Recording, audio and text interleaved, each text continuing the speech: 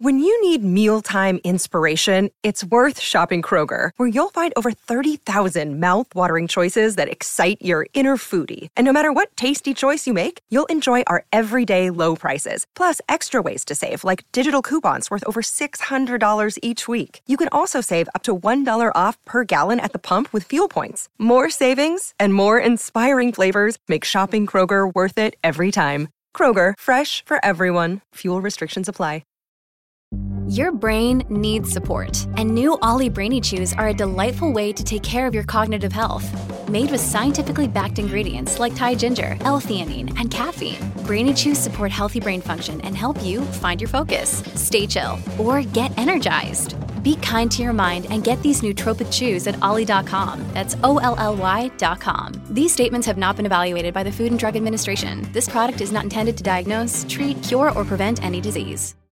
Hello, everybody. This is Marshall Poe. I'm the editor of the New Books Network. NBN listeners like to read books and buy them. So we thought we'd tell you that right now, our friends at Princeton University Press are having a remarkable site-wide sale. You can get 50% off books, including ebooks and audiobooks, with the code 50, F-I-F-T-Y, at checkout until May 31. You can save some real money on Princeton University Press books. I encourage you to go there and check it out. Welcome to the New Books Network. Hello everyone, welcome to another episode of New Books Network. This is your host Morteza Hajizadeh from Critical Theory Channel. Today I'm honored to be speaking to Dr. Laura Kremmel to talk about a wonderful book she published with the University of Wales Press called A Romantic Medicine and the Gothic Imagination, Morbid, Anatomies. Laura, welcome to New Books Network. Thank you. Before we start, can you please introduce yourself to us? Tell us how you got interested in literature, and specifically Gothic literature. That's a topic that I'm really interested in myself. Sure. Yeah. So I am an academic in the U.S. I'm mostly in the kind of the east of the U.S. And I work in the fields of Gothic studies, health humanities, history of medicine, British Romanticism, and I also dabble in things like disability studies, death studies, and film studies. And so I am just in the process of moving into a new position at Niagara University as their newest assistant professor. Previous to that, I was an assistant professor at South Dakota School of Mines and Technology for a couple of years. And then I moved to outside of Boston at Brandeis University for just about a year. And now I'm starting this new endeavor at Niagara University. So the last couple of years, I've really been kind of looking for my academic home so I can really focus on my research. How did I get started interested in literature? It's a great question. I've always been interested in scary stories, even growing up. I was not a horror film fan until kind of my adult life. So that was a little bit slow to begin, but I've always been interested in things like Goosebumps and ghost stories. And there was this great series of books growing up called Stories to Tell in the Dark. And they had these amazing illustrations that I remember reading as a child. And so that kind of interest really was fostered in college when I had some outstanding professors who introduced me to Frankenstein for the first time. And that was, love at first sight from there. So that's kind of where I get my start. It's not a very unusual start in my interest in the Gothic, but it has been, an evolving love. And how did this book come about? What was the inception point of the book? So this book did grow out of my PhD dissertation. So it's about 10 years in the making before it finally came to print. It really grew out of two really great discoveries that I made early on in my PhD. And one was the discovery of Matthew Lewis's poetry. So Matthew Lewis is one of the most well-known Gothic writers, but his fame today is usually restricted to his very infamous novel called The Monk. 1796 novel, very scandalous in the time because it was very graphic. It's criticized the Bible. It was sexy, and it was very, very popular. And so this was a book that a lot of people were reading, but it was also very scandalous to be seen reading. Matthew Lewis was also an MP, which added to the scandal. And I had loved this book for years. It's really interesting. I love to teach it now. Students find that it is engrossing, even though They're not really thrilled about reading a book from 1796 when we first start reading it, but they get really into it. And so I've been a fan of this book for years until I discovered that Matthew Lewis also wrote a lot of poetry. And his poetry was just as gory and just as gross, but it was also really playful and fun. And I started noticing that Lewis had very particular ways of describing bodies that were different from other Romantic era depictions. And this made me wonder why. Why are his descriptions of bodies so gory? Why does he describe them in this particular way where there's lots of movement, lots of action in the body, even though it's a dead body? And so I turned to medicine to find out what those concepts might be that had been impacting him. And so the results of that study were really that first chapter, which is about vitalism. And the second thing I discovered was medical museums. I found them to be just fascinating triggers for the imagination. They seem to open up a whole other level of just medical narrative and human experience, really centers of inquiry in a way that is both visual and unafraid to confront some really difficult topics. And so I started going to medical museums. I started going to the Mutter Museum in Philadelphia. I started going to the Hunterian in London, where I was also doing research. And so the ways that museums are telling their stories, I see as very similar to the way that Gothic is telling its stories. And I do think there's some shared narrative, for better or worse. There's also a lot of problems with that in terms of the way that museums are using narrative. But it's a fascinating topic. And so the discovery of those kinds of places paired with the discovery of Lewis's poetry really jump-started this project. I did my PhD thesis on Gothic literature myself, but I only focused on Anne Radcliffe and Mary Shelley. But I did read a lot of those Gothic novels of the 18th century.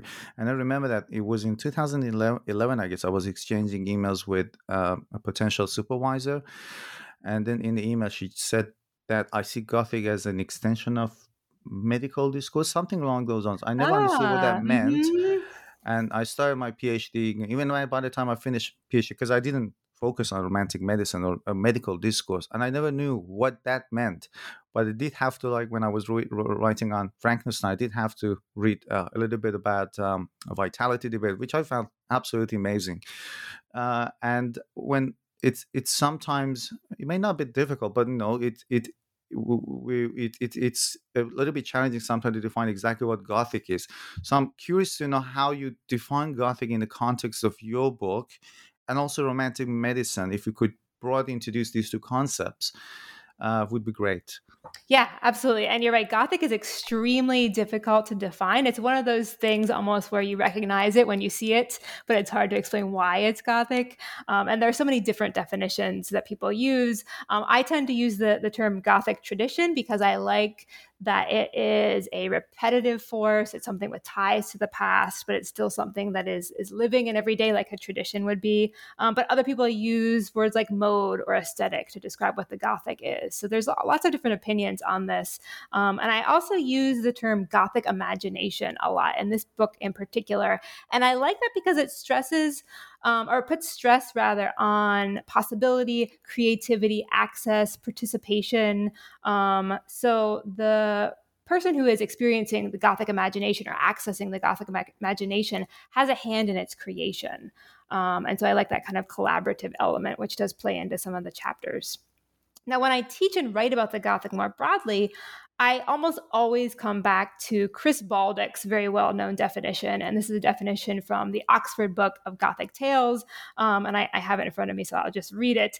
It's a great definition, and he says, for the Gothic effect to be attained, a tale should combine a fearful sense of inheritance in time with a claustrophobic sense of enclosure in space. So it's the past coming back to haunt us, the return of the repressed, plus that important enclosure in space, that almost claustrophobic feeling. Time and space are both closing in. And he says that these two dimensions, reinforcing one another, produce an impression of sickening descent into disintegration. And you can see why I like this last part, because it's putting stress on that sickening descent. It's directly relating the Gothic to the body, to unwellness, to disease and discomfort and all the things that impact the body and make us pay attention to it. So that's the definition that I like to use when I'm teaching, and I often use it when I'm publishing. When I'm talking about the Gothic in this book in particular, I am emphasizing that the Gothic effect is really created by the presence of Gothic tropes. And these are repeated ideas that come up and up in the Gothic over and over again. So like the Gothic castle, for example, is a trope. The ghost is a trope. These are ideas that we just see repeatedly, and audiences recognize them. They're powerful because audiences recognize them. They know how to respond to them. They know, okay, here is a cemetery. It's going to be haunted. Something bad's going to happen here. They know there's almost a trigger that, again, initiates that participation in the Gothic imagination. And critics of the Gothic and the Romantic era in particular really criticize these tropes as tired and lazy because they're just using the same thing over and over again. It becomes very predictable. But I see that predictability as a strength rather than a weakness. And so I talk about those different tropes in my book. Each chapter is based on a different trope paired with a different medical concept. And then what was the second question you asked?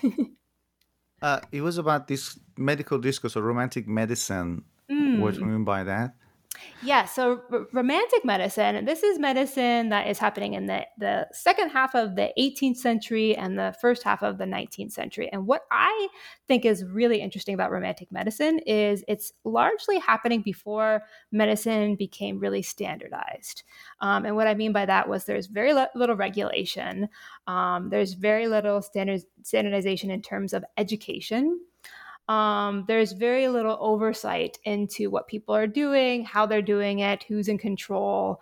And that means that there's lots and lots of possibility out there. So someone who might be termed a quack, so someone who does not have a medical education, who might be selling some kind of medicine, might be selling something just as real as someone who came out of medical school because of the way the information was shared, because of the way the information was open to be shared. It's very, very messy. The medical marketplace is very, very messy, and that makes it kind of a prime space for narrative-based medicine because we have a lot of reliance on the way that medicine is talked about, is explained.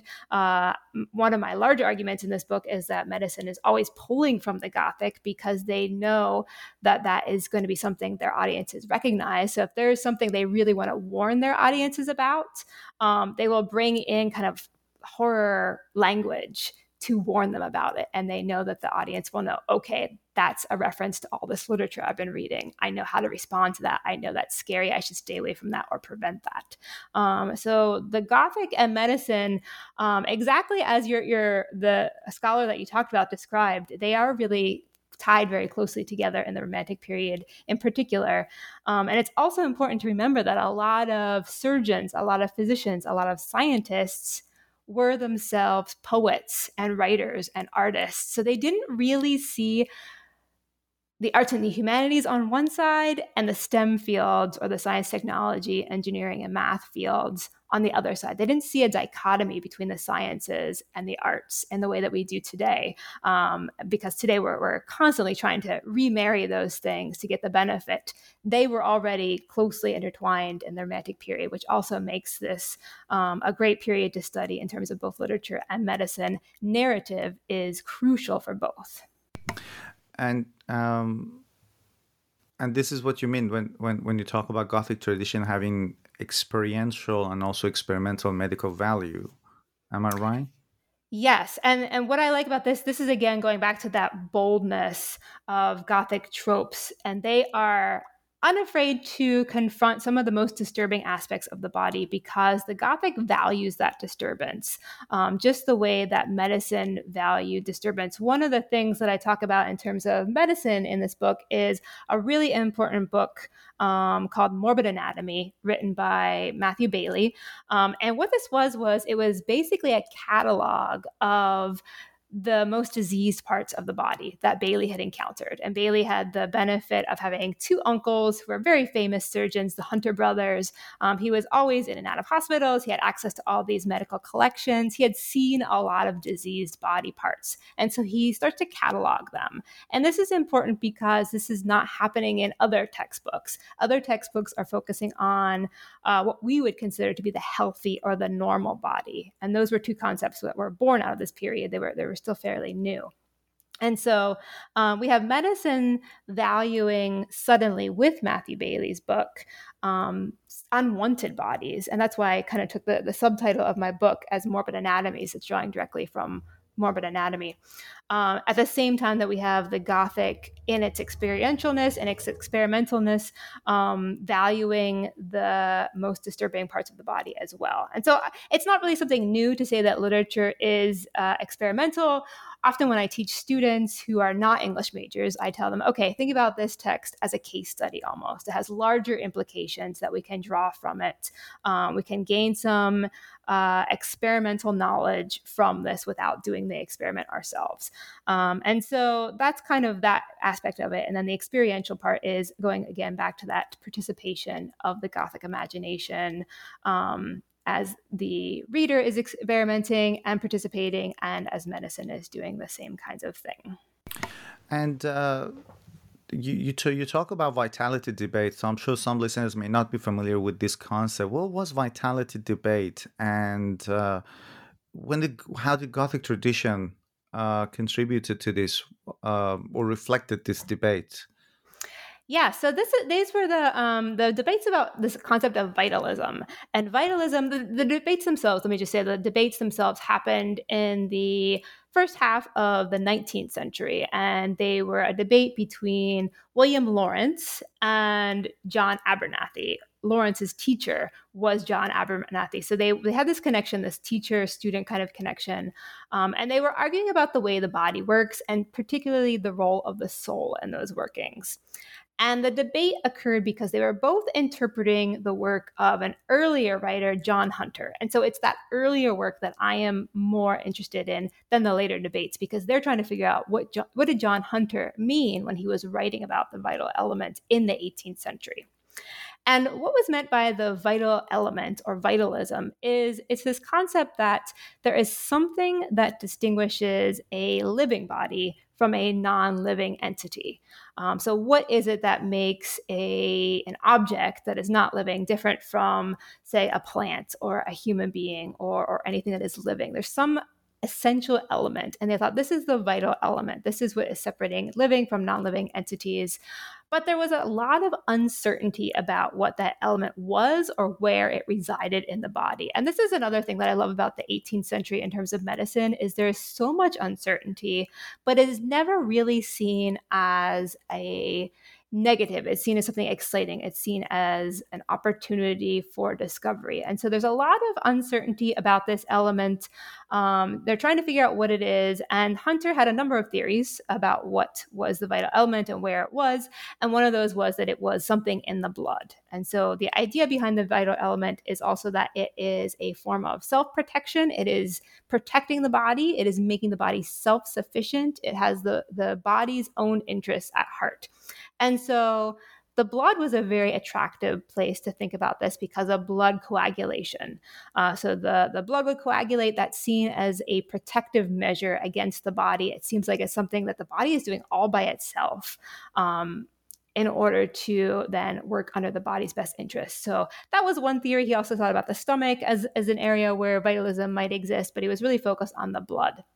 And so in my first chapter, when I'm talking about Lewis's use of gore and blood, it's a very active element in the body. It's moving. It's participating in life even when the body is dead. And so what I do with the vitalism debates in my first chapter is I think, okay, well, if medicine is focused on the vital element as making the living body very active, the Gothic seems to be using the same concept to make the dead body active and participating in its own narrative. And so I kind of coined this term, the Gothic element, which is fashioned on the vital element. It works the same way, but it is in the narrative motivated by revenge, motivated by justice. It's a way for victimized bodies to access the agency to kind of take control of their narrative again. And so it's acting in the body's best interests. It's functioning the same way. There's a lot of talk about corpses and there's still blood circulating in them, or maybe there'll be, maggots that are in the body and they're circulating like blood. And so the same kind of medical observations are being made by Lewis about the body, but they're being made about a dead body. And so that's how I'm kind of using that idea of vitalism. And it was a debate that went on for a very long time. And one thought was, well, vitalism must be the soul. And then other physicians and surgeons thought, no, it's more of a mechanical thing. So that's kind of where the debate lied. And one of the elements of Gothic novel is a skeleton, whether we see it or not. Or there's rumor of a skeleton somewhere hidden. And in the book, you talk about the trope of skeletons in Gothic novels as signifying a loss of feeling or anesthesia, and that's an idea I really find fascinating, and I'm really keen to know more about that. Yes, and this was a concept that I really worked to situate in the history, because what I saw happening was a lot earlier than we see the use of something like anesthesia being used chemically in the operating theater. And so this is chapter 2, and it's kind of a direct reaction to Lewis's bodies, which are very active, they're very gory, they're dripping, and I'm instead looking at the poetry of Charlotte Dacre, who was a huge fan of Lewis. She often modeled her work on his work, but for some reason, she did not model her depictions of dead bodies on his depictions of dead bodies. And so her bodies, instead of being those dripping, goring skeletons, are very cold. They're very dry. There's often mist or wind blowing through the skeleton. And so there's something going on there that is a little bit different. And so her depictions of skeletons are often lacking that gore that Lewis talked about. And so I wanted to think about how is she doing that? Why is she doing that? What kind of values does she have that he does not have? And one of the things that she is always writing about, is, especially in her poetry, is she's always writing about women in pain. And usually that's emotional pain, it's mental pain, it's usually some kind of neglect that's happened. And so what I do is I situate her empty bodies, her cold, dry skeletons in this narrative of pain. Because what's notable about these skeletons is they don't feel anything. And the protagonists in her poetry are not the skeletons themselves. They are women who are visited by skeletons, who are wishing to be like skeletons.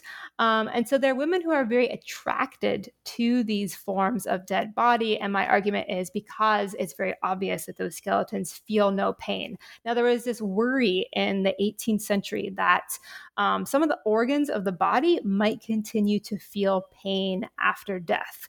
But when you have a completely empty, completely dry, completely devoid of anything skeleton, there's no possibility for there to be any pain associated with that death. And so I'm using this idea of the skeleton completely lacking of any possibility of pain to show both that Dacre is saying that we need to really pay attention to women's pain and take it seriously, something that we continue to need to do today. But she is especially saying the pain of melancholy, the pain of depression, those kinds of pains need to be taken seriously, while also showing a more cultural, wider desire for pain management. Anesthesia and the early forms of that word anesthesia were thought to be a lack of feeling, almost in a negative sense. So you lose feeling in your arm. That might be a bad thing.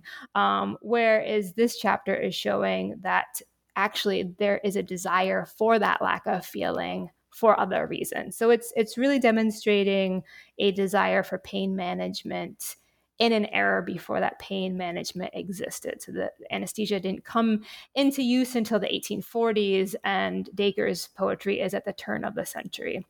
so early 1800s. And so that is kind of predating when we were ready to actually use those forms of pain management. And what is counterfeit corpses, false corpse in Gothic literature? And that's the title of your fourth chapter.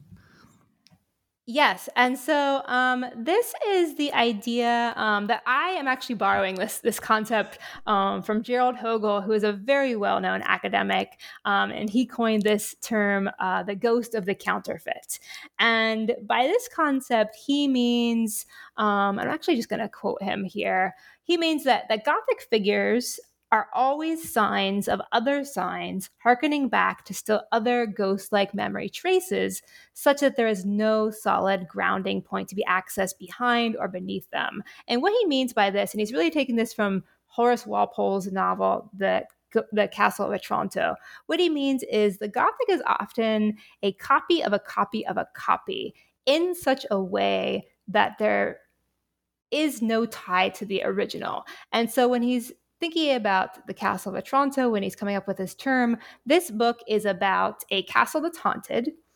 It's haunted not by the ghost of an actual dead person, but the ghost of a painting. So if we think of a painting as already a representation of a person, a copy of a person, it's not the real person. So going back to Magritte's painting about the pipe, this is not a pipe. A painting is not a person, but the ghost is the ghost of the painting. And so we have a counterfeit. If a ghost is also a counterfeit of a person, a counterfeit of a counterfeit. And that painting is of a person pretending to be something that they're not. So we have a counterfeit of a counterfeit of a counterfeit. And so the Gothic does this all the time. It's obsessed with these layers of fakery. There will often, especially in the early Gothic, be characters who turn out to be completely different from who they are. They either are performing a role, or they suddenly realize that they have ties to royalty, or there's all this kind of identity fakery happening. And this is happening throughout the Gothic. So that's this concept of the ghost of the counterfeit. Counterfeit of a counterfeit of counterfeit, layers of performance and fakery that prove themselves to be kind of empty representations so far removed from what they claim to represent that there's nothing real to them. So there's this ghost in Castle of Otranto, not at all really tied to that original something, whatever that something is. And so this concept also means that there's a lot of hollowness to this objects. They're all show. And that hollowness is instead often filled with the anxiety that gives them power and that keeps them going. So for example, in Castle of Otranto, there's a lot of anxiety about inheritance and class and economics. And so those empty things are kept in order to make it seem like a certain family has things that they don't. They desire to have the value, so they're made to look valuable. And so this is this concept of the ghost of the counterfeit that I'm borrowing from.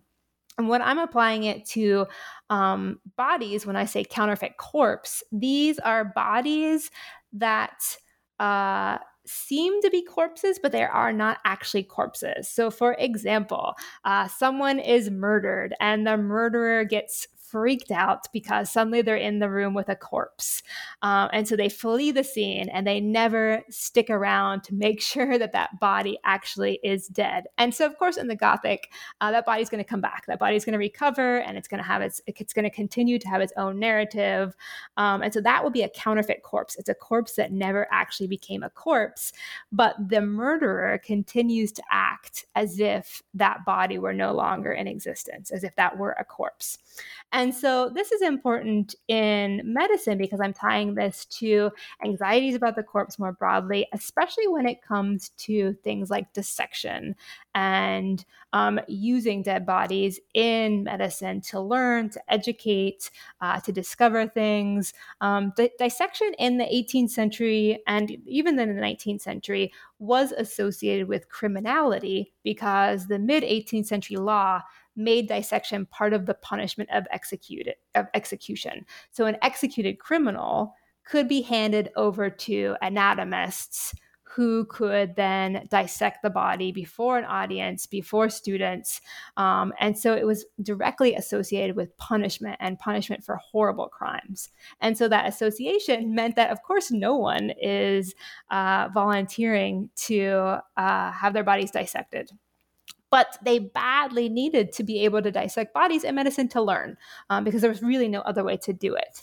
And so even into the early 19th century, it went from being associated with punishment to then poverty. There was a new law that said that anyone who was a poor body unclaimed in hospitals could also be dissected. So kind of expanding that law to give more bodies to physicians and surgeons. And again, so no one is volunteering to do this because it has such bad associations.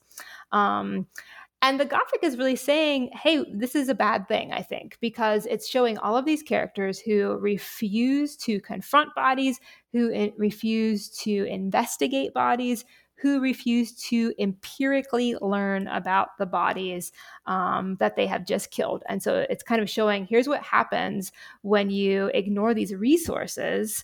Bad things are going to happen. And as I said earlier, I did part of my PhD on Anne Radcliffe, but I never associated Radcliffe with dissection, and that's something to talk about in the book. I guess I left all the dissection parts to Mary Shelley's Frankenstein. So I'm really curious to know how works of Anne Radcliffe signify the fear of dissection. Yeah, it's working in the same way. And she is so interesting to talk about in relation to Mary Shelley, because where Mary Shelley is not afraid of bodies and includes a lot of bodies, it's not that Anne Radcliffe, I can't say that she's afraid of bodies, but her work often shies away from bodies. She has this concept of terror and horror that she theorizes in. And terror is thought to be almost like suspense, where you don't want to see the monster. And it's thought to be a heightened form of fear, whereas horror is kind of the gore of Matthew Lewis's horror. It seemed to be kind of a lower, like a cheap shot almost. And so that's why you see very little gore in Radcliffe's work, because she's really championing that terror where she's not going to show you things.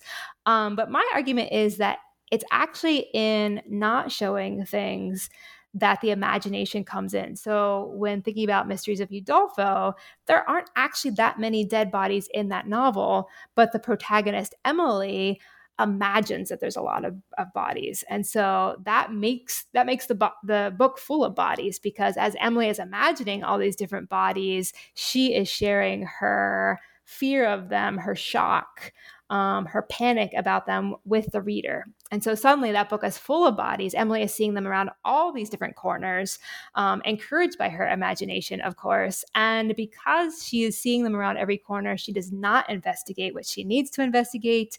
And a lot of opportunities to save herself and others are lost because she is afraid of those potential bodies. And you talk about, when you were introducing yourself, you talked about disability studies. Can you briefly tell us what it is? And then in your book, you discuss the trope of devil in Gothic literature, which serves in a way to subvert the idea of a perfect body. So how does Gothic come into play with disability studies? Sure. So literature has kind of a fraught relationship with disability, and disability studies is kind of the study of the way that disability is depicted. It's the way that disability is constructed culturally. It is about the experience of disability and the role that plays in the larger cultural representation of disability. And so I'm looking a lot at the cultural aspects of disability studies.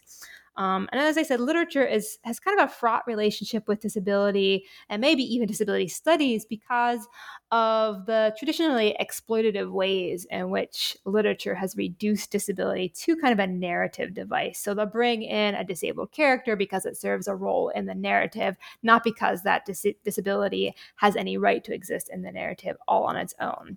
And so the Gothic has a lot to answer for in this regard, especially when making disability a trait of villainy.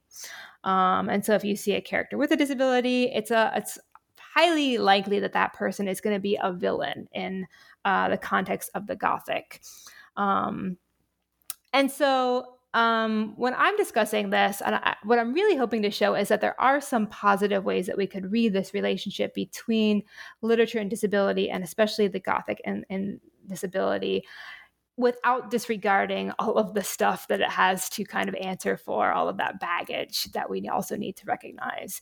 And I do this by looking at a very strange novel called The Three Brothers by Joshua Pickersgill Jr., in which a man injures his back and develops a twisted spine.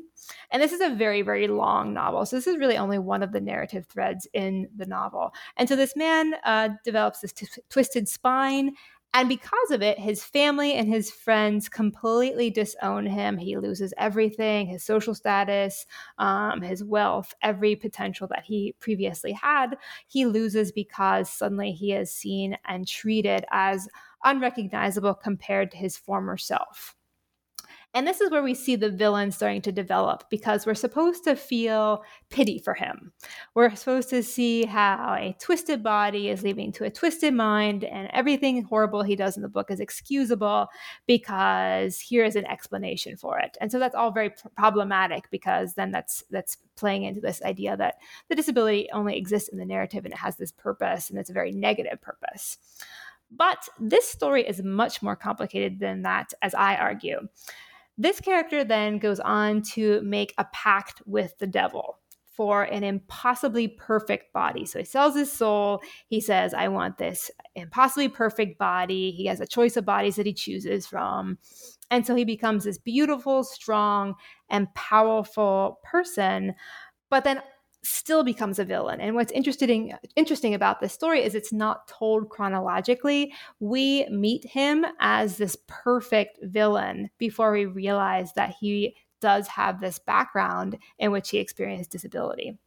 And so what I want to argue that this book shows us is, one, that the idea of the body as constant and constant enough to base an identity on is completely null and void, because the body is always changing. The many changes of the body, along with a narrative not being told chronologically, they create that sense that there's absolutely no certainty about the body. We cannot be sure of our body. And this is something that often comes up in disability studies. Rosemary Garland Thompson is a really well-known writer in Gothic study, or in disability studies rather, and she says, basically, if we live long enough, we're all going to become disabled. So really, you really can't put much stock in the way your body is today. Who knows what's going to happen tomorrow? So this book really shows how flexible the idea of the body is. And disability may come in and out of our lives because there is no reliable static entity that is the body. And second, I also look at the social and historical treatment of those with disabilities in the novel to kind of look also at how that is corresponding more broadly. I bring in Lord Byron, who had some negative experiences with disability in terms of the doctors that he saw and the treatment that he faced. And so I'm looking at those ties as well. And I'm arguing that actually the real horror in this book is not what this villain is doing. It's how he was treated previously in terms of what his disability was and what he lost because of it. And so the devil really is a key player in the novel, but he's not the main source of horror as you would expect him to be. And so that's kind of the subversion that I'm talking about. And what was Coleridge's idea of Gothic? Why did he believe that Gothic is dangerous to readers? And on the other hand, Mary Shelley believed that Gothic is protective. So Coleridge had a very contentious relationship with the Gothic, largely because he wrote a lot of critical reviews of Gothic works. So he would basically review them for the press, and so he got very angry at the formulaic tropes and the repetitive nature of them. So he saw them as kind of just cheap shots. He saw them as cheap, mindless entertainment, failed to elevate the mind because it's the same ideas over and over again, but also bringing in violence and gore, trying to appeal to these cheap thrills. So he just saw it as have no value whatsoever. He wanted to create literature that would elevate the mind more. And there is this really great quote that I'm going to read from his review of Matthew Lewis's The Monk. So he's very angry about The Monk. He specifically didn't like the representation of the Bible in The Monk, but he also had lots of other qualms about it. And here is what he says about it. He says, situations of torment and images of naked horror are easily conceived. So there we see him dismissing the Gothic as this is so easy to write, it's cheap. And a writer in whose works they abound deserves our gratitude almost equally with him who should drag us by way of sport through a military hospital or force us to sit at the dissecting table of a natural philosopher. And a natural philosopher is really just the term that they use in the 18th century for a scientist. And so he is equating reading Gothic novels to being forced to kind of sit through all this really gory, disgusting, traumatizing stuff that he is seeing as doing us no good. There's no good to being dragged through a military hospital. You're not helping, you're not benefiting from it, you're not learning anything because you don't know anything about what you're seeing.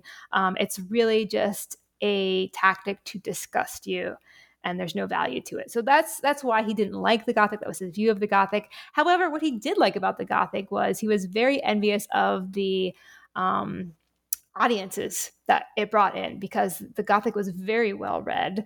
And so some of his work does have Gothic elements, and it's that appeal, that attempt to appeal to those same audiences while trying to elevate what is going on. When we talk about Mary Shelley, I'm not sure that she necessarily believes that the Gothic is protective, but the way that I'm interpreting one of her novels suggests that it could be. So Mary Shelley was well known for being very knowledgeable about the science of the day, the medicine that was happening. She was very well read. She was friends with a lot of people who were players in those kinds of things. She was also in this huge network of writers. So she knew Matthew Lewis, for example. She knew Coleridge. She grew up amongst people who were very well educated. And so she's coming from a very strong standing of background in the sciences and literature at the same time. And so what I'm talking about with Mary Shelley is in reference to my last chapter, which is about her novel, The Last Man, which is a very long novel about a plague that wipes out the human race, leaving just one survivor. And she really wrote it when she was experiencing a lot of loss herself. She herself felt like the last man. And so a lot of it is very autobiographical as well. But I'm, of course, interested in the plague element to it. And so I do not argue that it's a Gothic novel. It's not really a Gothic novel. But what's interesting about it is it's a novel in which the Gothic narrative plays a strong part. What it is a series of creations of Gothic narratives that the characters create in order to understand the horrific medical events happening. And so there's this plague happening. A lot of information is spread through rumors. And those rumors resemble the tropes of Gothic narratives. So again, they're drawing on those things that they recognize in order to try to understand a situation that they don't recognize. There is no public health messaging whatsoever in this book, no organization. And again, this speaks to the disorganization of medicine in the 18th and early 19th centuries. But there's no public health messaging a lot. This is something that there's no public messaging at all. And this is something that I thought a lot about because I was revising this project heavily during COVID. And so when there's a lack of public health messaging, narrative is going to emerge, and it's going to emerge in whatever way people are going to find the most useful for their purposes. And so there's all these Gothic narratives being spread about this plague. They're usually spread through some kind of oral form like rumors. And so I talk in this chapter about the difference between oral forms and written narratives. Oral forms are much more contagious because of the way that they spread, whereas written forms require a little bit more participation, which gives them a little bit more control, or the participant has a little bit more control over them. And so I talk about the written narrative that is created by this lone survivor. He starts to record what's happening, and he's creating a Gothic narrative by doing this. So he is using Gothic tropes, but the tropes that he's using are not the tropes of Lewis. He's not using that gore element. He's not using that shock value. He's using a couple other techniques that Coleridge would have approved of, or might have approved of. I don't know if he approved of anything Gothic, but he might have approved of. And those are the techniques of a framed narrative. So, for example, the Shelley's earlier novel Frankenstein is framed by this situation in the frozen north, where we have a ship and we have Victor Frankenstein being picked up, and then he tells the narrative in the middle of the novel, and then we have the framing device at the end. So that book is full of different frames, stories telling stories within stories, and so that technique is used. The technique of fragmentation is used. So a lot of times there'll be missing parts in a Gothic narrative, or parts where, they found a manuscript, but parts of it are cut away or have been burned away. And so you have to kind of fill in the gaps. That is a technique often used in the Gothic. And then there's also this technique of introducing distance. So especially in the early Gothic novels, most novels were set far away and long ago. So there's no actual danger to the reader of anything happening. And so I argue that when this character is trying to record what's happening, he's intentionally using those kinds of Gothic strategies to protect the reader from a direct contact with the information, which is proving to be very dangerous in the world in which he exists. Because it seems like in this world, if someone hears a rumor about this plague, they are more likely to get the plague because they have been infected by both the rumor and the disease. And so the character who is recording what's happening as he's the last man is introducing ideas that I'm connecting also to the history of vaccination in this period. He's introducing these extra protections to protect the reader, and he's using the Gothic to do it. So it's a completely different use of the Gothic, but still definitely part of that tradition. And it's when we're talking about Coleridge, it's funny that he also used a lot of Gothic elements in his own poetry, Christabel, if I'm not mistaken. And it's a pity he didn't finish it; it was left incomplete. He didn't finish an Ancient Mariner. I talk about the rhyme of the Ancient Mariner in this chapter, actually. But what's interesting for him is he's again setting up those protections for the reader. So that poem has annotations in the margins to interpret the events for you. So you're not directly interpreting the events. So that's, again, putting distance between the reader and the material in ways that kind of replicate the ways that vaccination worked in the period. And so he is using those protections. He doesn't want the reader to get too close to anything that's too gory. Mm-hmm. Dr. Laura Kremmel, thank you very, very much for talking about your book on New Books Network, and I certainly hope to be able to talk to you soon about your future work. Is there anything you're currently working on? I have a couple different projects in the works. So I'm still interested in the history of medicine. I'm looking at a project on the Gothic and identity-altering illnesses like dementia, madness, addiction, those kinds of things. But then I'm also starting to get a little bit more interested in eco-criticism. And so I've been also working on a project on eco-burial in the Gothic. So I have a couple of things that I'm toying with as soon as I find my academic position where I'm going to stay. Mm-hmm. I was working on eco-Gothic in a way myself. I mean, it was ecofeminism. And when I started, there were very, very few articles or books. There was only one book that came, I guess, in 2014, Eco-Gothic. And there was one chapter about Anne Radcliffe, but it was very, very broad and it didn't really give me much information. But I'm sure there's been more publications. So I'm really looking forward to reading your future works. Thank you so much.